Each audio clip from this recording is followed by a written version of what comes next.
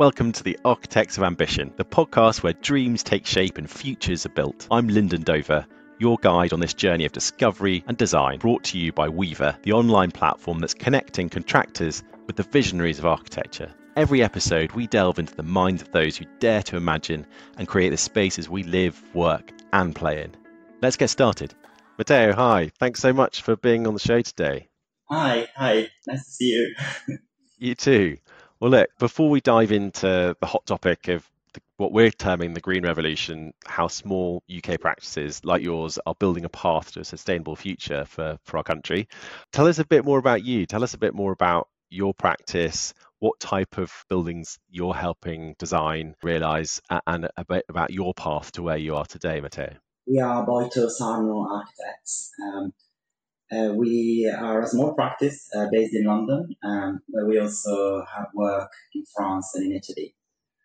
And in the UK, we work predominantly on listed buildings, doing extensions, retrofit, and sometimes even change of use. We're working on a stables block from the 1920s, which we are converting on a mill as well. Yeah, and my path to sustainability, I was working in a large practice, Hopkins Architects, on a really, really massive building in central London. And there was a lot of talk about sustainability, but I kind of felt bad about what I was doing really in many ways, because I kind of started to realize that, there's a lot of greenwash around. And so I joined ACAN, the Architects Climate Action Network, and I got specifically interested in embodied carbon, because I think a lot of the greenwash that comes out of the big practices is about embodied carbon.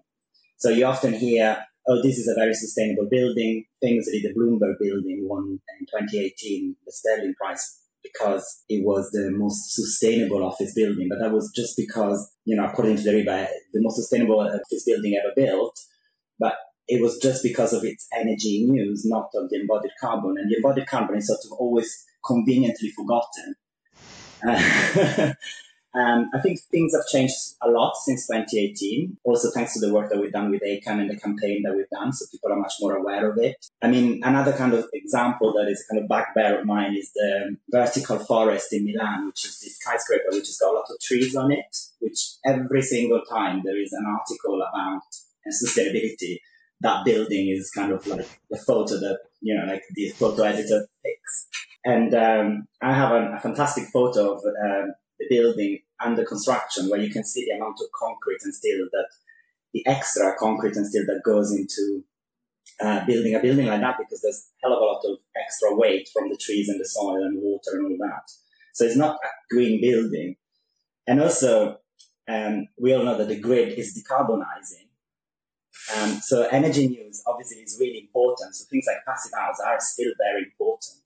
But passive house doesn't take into account the embodied carbon of the building that is being built, which is all of that carbon that gets emitted to make the materials. And the biggest culprits are the metals, the steel and the aluminium and the concrete. So when I set up my own practice with my colleague from Hopkins, actually, Andrea, we just decided, look, we're going to make embodied carbon a really big thing in the architecture that we're going to do, in our own practice. And to be honest, like in small buildings, it's so easy to use timber instead of steel and concrete.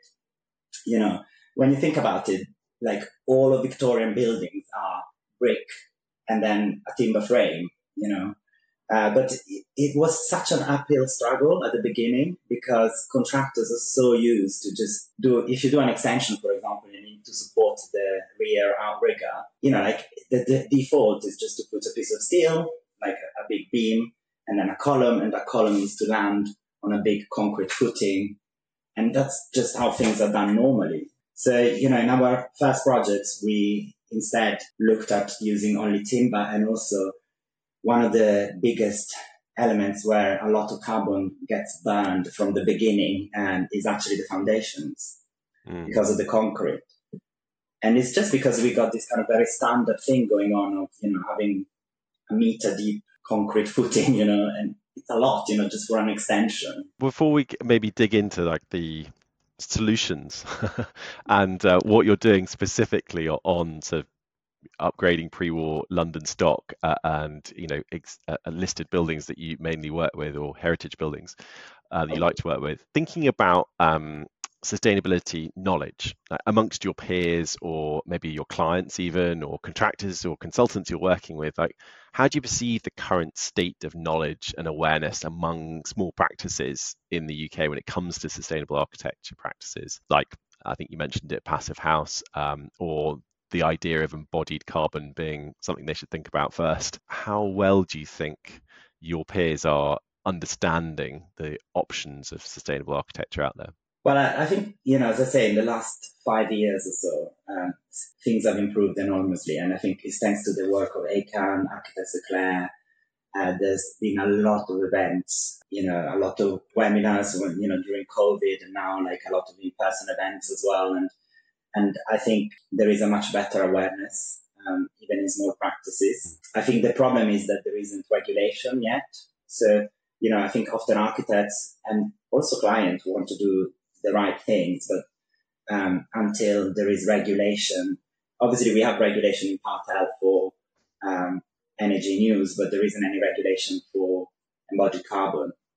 And also I think there is awareness amongst architects, I think more than there is amongst contractors, even though that is changing. And I think, I know you've done an event that was it was very useful. It's the first time I actually done a sustainability event with contractors, because it's always architects talking about sustainability amongst each other. So sometimes contractors, I found myself in situations in which contractors, see kind of green stuff in a kind of tender, and they kind of like say, oh my God, this is going to be expensive, without actually looking at it properly, because there is a sort of perception. Yeah, I've heard that before, that sort of green premium. It's almost, I've seen it before sometimes with postcodes, like, oh, it's Hackney or it's, Knightsbridge. We'll definitely need, because of the traffic management plans around there, or just because of the affordability, the price tag goes up, which is a shame. And I think sometimes people have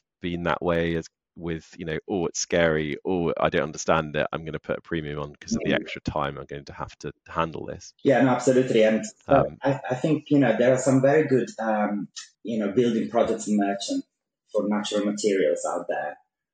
And, I found that when you put them in contact with a contractor and you get them to kind of do a proper quote, say, for example, natural insulation, then you realize that actually wood fiber insulation isn't, that crazy thing that, contractors are scared of. And actually I've had some really good feedback, especially for roofing, using wood fiber insulation with the sulking board, and then, more flexible insulation between the rafters. Contractors actually found it really, really nice to work with, because it's so easy to cut. It's a bit like wood. I mean, in general, wood is nice to work with, more than kind of plasticky materials and stuff. So once contractors are made aware of, what it actually is, and they use it, they like it as well. Yeah, it just needs a bit of education, which I'm sure means is for you as an architect, though, there's more time required to explain, not just to the client, I'm sure, but also to the contractor, that this isn't a tricky detail. This isn't something that's going to hinder you. It might even help speed up the program, perhaps, in some circumstances.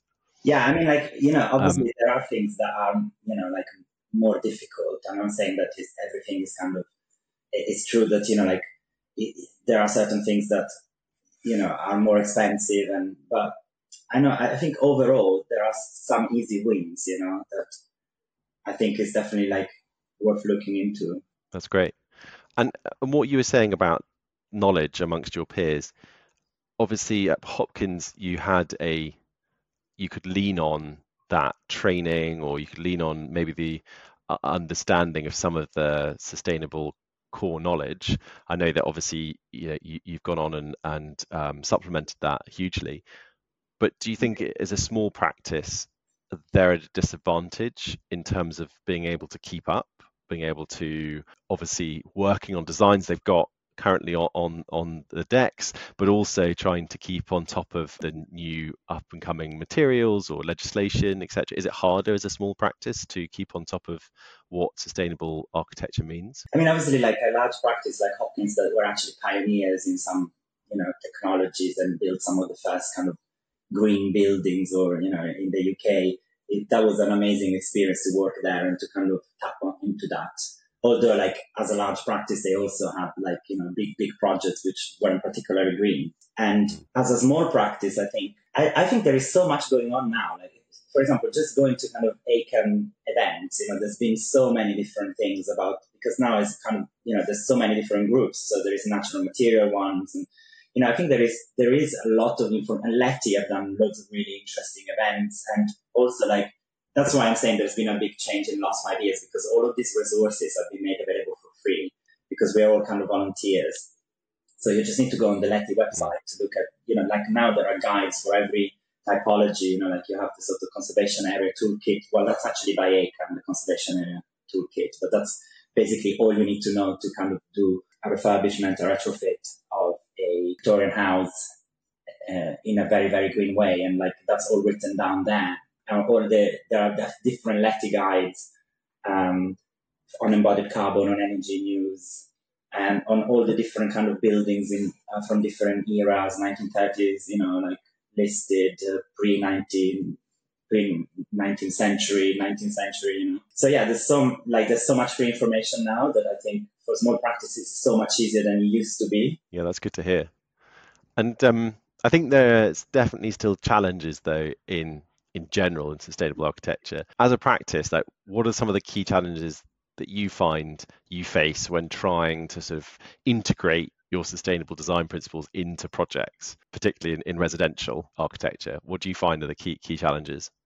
So a lot of the embodied carbon goes into the foundations. It's much quicker and easier for contractors to do concrete foundations, but they use a lot of carbon because of the concrete.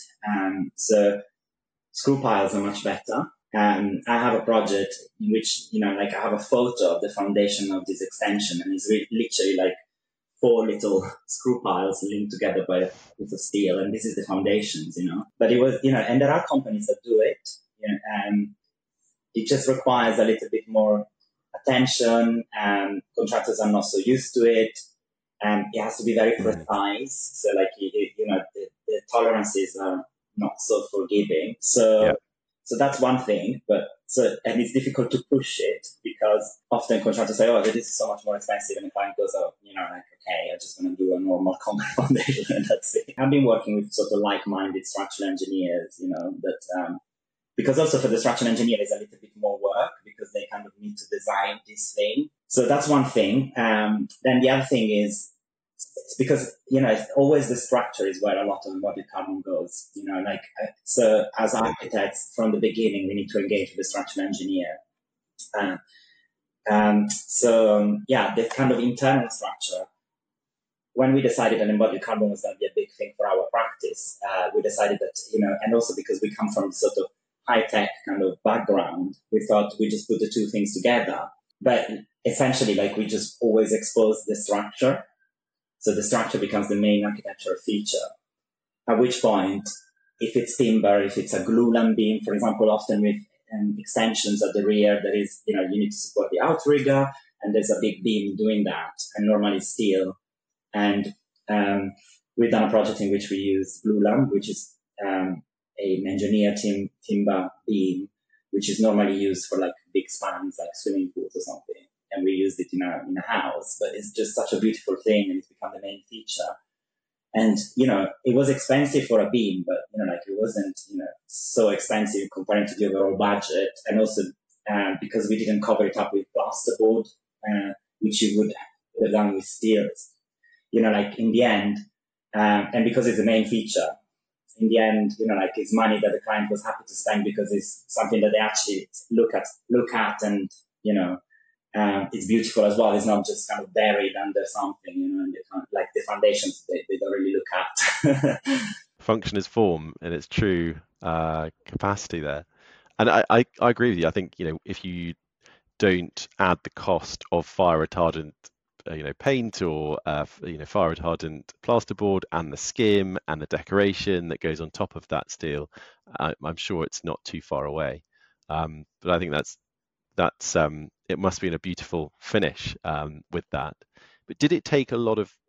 I'm quite interested to dig into that challenge that you were talking about the screw piles, or about trying to champion glulam instead of steel, enclosed steel. Did it take a lot of persuasion of the client to, like, well, look, you could do it that way and this much CO2 will be produced, or you could do it this way and a lot less? And do you have to go through the sort of cost exercise for each element with the homeowner or the end client before you get the sort of okay, or is it just your self-selecting clients that are sort of giving you free reign? So it just depends. So, like, we had a client who was actually a member of the Green Party, and we were so excited because we thought, oh, this is, like, we can actually talk about the carbon, and, we will understand everything. And actually, it was very contradictory. At the beginning, he said, yeah, let's do it. And then it kind of, it just got like this very cheap contractor that was opposed to everything. And so, like, that wasn't a very good story. Then another client actually really liked, she was really keen on having exposed timber beams just because she likes them. So she was part of the brief just from an aesthetic point of view. And we were like saying, oh, well, this is perfect because this is exactly what we do. And then she was happy to kind of, get this really beautiful oak glulam beam because, she actually liked it, but it was also part of the sustainability. So I often find that you've got to give two different reasons. Like, for example, with screw piles, sometimes there is some certain soil conditions in which it's better to use them, and also certain conditions in which, for example, I use them on a house on a hill. The next, it's a terrace, and the next terrace is kind of almost a meter deep lower. And so it was going to be quite complicated to kind of excavate, like the footings for a concrete footing, because it was so close to the party wall, and like the party wall was actually lower, so it was exposed. So like actually piles make sense in that situation. So yeah, sometimes it's kind of I try to find alongside the sort of the green reason another reason to go with it, and that happens as well a lot of kind of with natural materials. So like natural materials are also more or less the same as conservation materials often. So if you use, if you have a house, that had like, lime mortar, and then you say to the client, because it's, it's an old house, it's a Victorian house, it's a listed house, then you just can say to the client, look, I just want to use lime everywhere because it works with the house and it's actually, from a conservation point of view, there's the right thing. But also, we're not using cementitious, mortars, for example. Or another one that I do a lot is geocell, which is basically is a recycled glass aggregate. Again, it's normally used for like massive things like stadiums, but it's basically like hardcore, which you can compact and then build a slab over. But because it's made of recycled glass, okay, it's very sustainable, and it also has insulating properties. But it's also very good for conservation projects because it's like little pebbly things, so water can move around. The water doesn't get pushed to the sides, and then often if you just redo a slab, say you build a concrete slab next to a brickwork wall, a Victorian one which doesn't have a DPC, that concrete slab is going to push all water towards that building, and then you're going to have a problem with like rising down into the old wall. Whereas if you use this aggregate, which lets water move around, like it has the added benefit that there is a kind of better distribution of humidity and water. So, sometimes, like you get two wins together. Yeah, absolutely. That's working with the building that's existing. And thinking about older buildings, thinking about, typically most of London is pre-war London stock, especially when you're talking about houses, Victorian houses or earlier. Apart from screw piles and GSL, and what are the cost-effective strategies or innovative approaches can small practices like yours employ to maybe try and be sustainable but stay within budget? I think it's also about doing less So if you just start from the design and you just think, if you have a very good design that is quite lean and you just don't add things that are not needed. And sometimes, if I'm just very organized in the space in a way that, at design stage, maybe you don't need such a huge extension and you can keep a slightly bigger garden and then, you build less.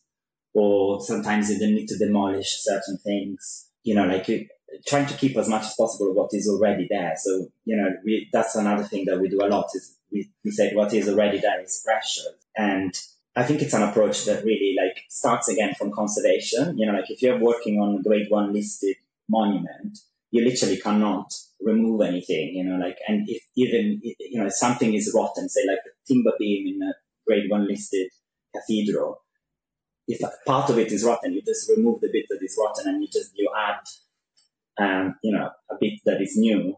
And, if we just had this approach with everything, even in maybe buildings like a Victorian building, which is, it's not like a grade 1 listed cathedral, but, trying to keep as much as possible. And to be honest, I actually argued with ACAN that we should do that with everything now because, there should be a moratorium on demolition completely. And even like modern buildings should be treated like that because, resources are so scarce.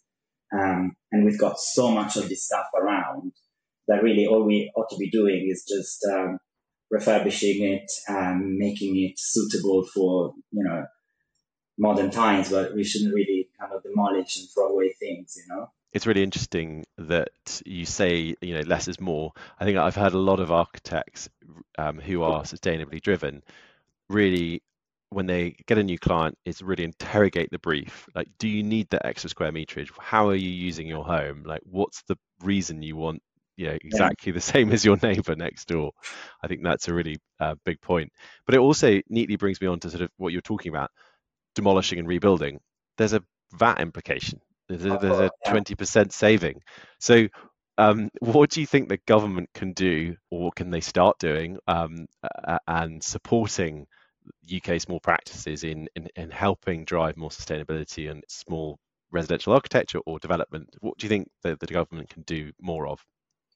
Well, ACAN has been campaigning for ages to change the VAT so that it's, at the moment there is this very perverse thing that you don't pay VAT on new build, but you do on retrofit, on refurbishment.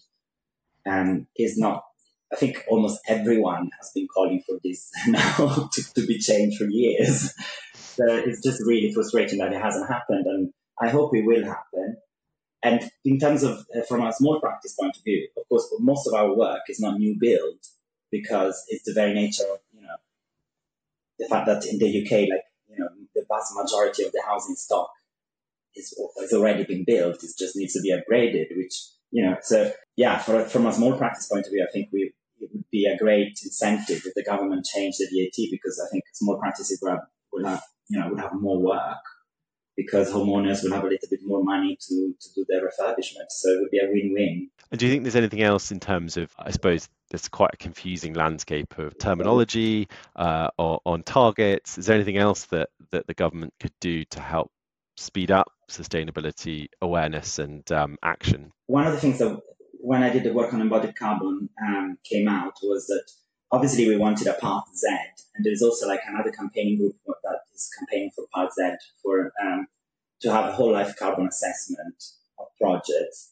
as part of the building regulations with some targets. And I think for small practices it's a little bit more work, and you need to think about how you're going to charge a client for it. But if there is a building reg, then you just say, well, I need to do it because it's a building reg. Whereas now I kind of do it because I want to, so that would help us. And also, I think there is another part of the building reg which is it's called Part 7. Nobody ever looks at it because it's very small and it's a bit obscure. But basically, it just says material should be fit for purpose. It's very generic, but if a material is sold as a building material, it should have some basic standard. One of the things that we thought would be very useful is to use that regulation to just essentially ban certain things that are so high in embodied carbon that, and they're not kind of strictly necessary for the building industry. So maybe they're convenient, or maybe they're cheap, or, there are some foams which are like, from an embodied carbon point of view, are just, criminal, and they shouldn't really be around. And based on that as well, I just think one thing that would help us a lot is also EPDs. At the moment, EPDs are really, really difficult to understand and to read. And there isn't a proper kind of database that you can quickly go and check an EPD. So when we specify things, sometimes as a small practice, we spend a hell of a lot of time to actually understand what is the actual impact of something that we're specifying, and comparing it to something else, because you go to the next EPDs and it's like, using slightly different metrics. So it's not quite the same, So, and I know there's a lot of people doing work on this, and there are good things coming up. But yeah, I think that would help. It's almost like a blacklist of terrible materials that shouldn't be used. Don't use these, or even ban them from being on the shelves. And then a much better collated database of what the energy performance is of materials that you're installing or designing. Those are great things to champion for.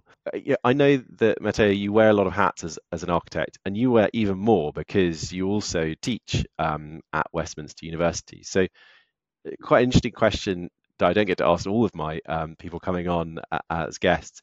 Do you find that your teaching helps keep you relevant and challenged? And have you found that your students are making you aware of sustainability in a different way that you maybe haven't come across? Yeah, absolutely. I think today to be an architect, you also have to be an activist, and that's definitely been my story, and a lot of my kind of colleagues at ACAN. I just think with the climate crisis and the climate emergency, you can't just and then not challenge the situation that we are in. So in terms of my teaching, one of the things I'm very interested in is the political context, which is not just down to the regulations, but it's about why we are where we are in terms of the climate emergency. And that is to do with our political system, it's to do with capitalism, it's to do with colonialism, social justice.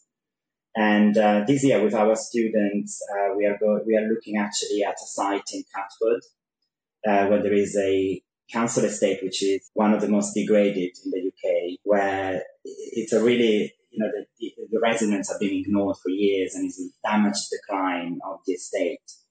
But it's also a really, really interesting site in terms of the sort of layering of different uses and all of these different things coming together in terms of, 1960s housing design.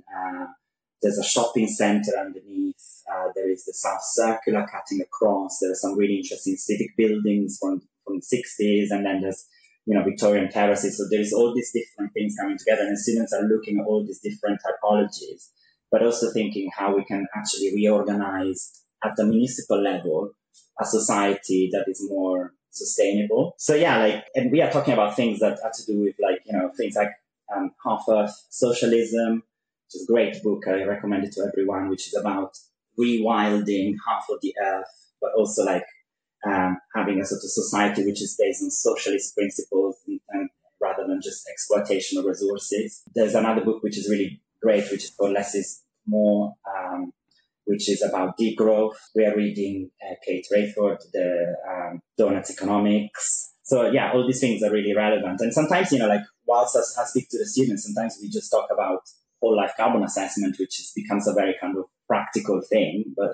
sometimes it's kind of talk about the kind of bigger picture, and the economic system and all of that. Well, fascinating. That kind of brings me maybe to my last question, which is, I always ask this, which is, if a studio is trying to become more sustainable, they've been doing traditional architecture and they go, oh, geez, I'm not doing enough.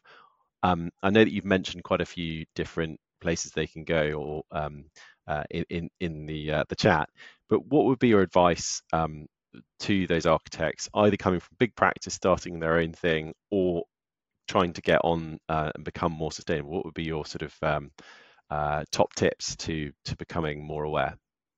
Well, first of all, get involved in some sort of activism, join a group, because I think you can't really do it completely on your own. It's really good to kind of chat with other people, other architects, and get involved in a campaign is great. And there are so many different campaigns. I mean, there's people that have been trying to talk to the ARB to change, the way the architects registration board kind of ethics kind of, works, or like there are people that work in universities, people that work in natural materials, So there's so many things that you can get involved in. So that's one thing to learn. Then the other thing is, just try to kind of find like-minded kind of engineers, consultants to work with, people that are interested in working with timber rather than steel and concrete only, that, are kind of prepared to kind of spend a little bit more time designing the foundations. And then with the clients, I think, it's about, just not just saying, it's just a sustainable building. You can just say, natural materials have got all these different benefits for health, which is true. It's so nice to have natural materials in a house, take them on the journey with you. Yeah, I think these are the main things. That's great. Yeah, that's really good advice. Thank you. Well, Matteo, if someone wants to get in touch about doing a project with you, or just learning more about what you're up to, or just getting in touch generally, what would be the best way of doing that? Well, if you go on our website, there's a link to an email. We're also on Instagram. Please, by all means, get in touch and we can answer any questions. Thanks so much. Cheers for being on the show, Matteo. That's really fascinating. Thank you. Thank you very much. And that's a wrap on this episode of Architects of Ambition. I'm Lyndon Dover, thanking you for joining us on this podcast, proudly presented by Weaver, where connections are more than just blueprints. They're the building blocks of reality. Until next time, stay ambitious and keep designing those dreams.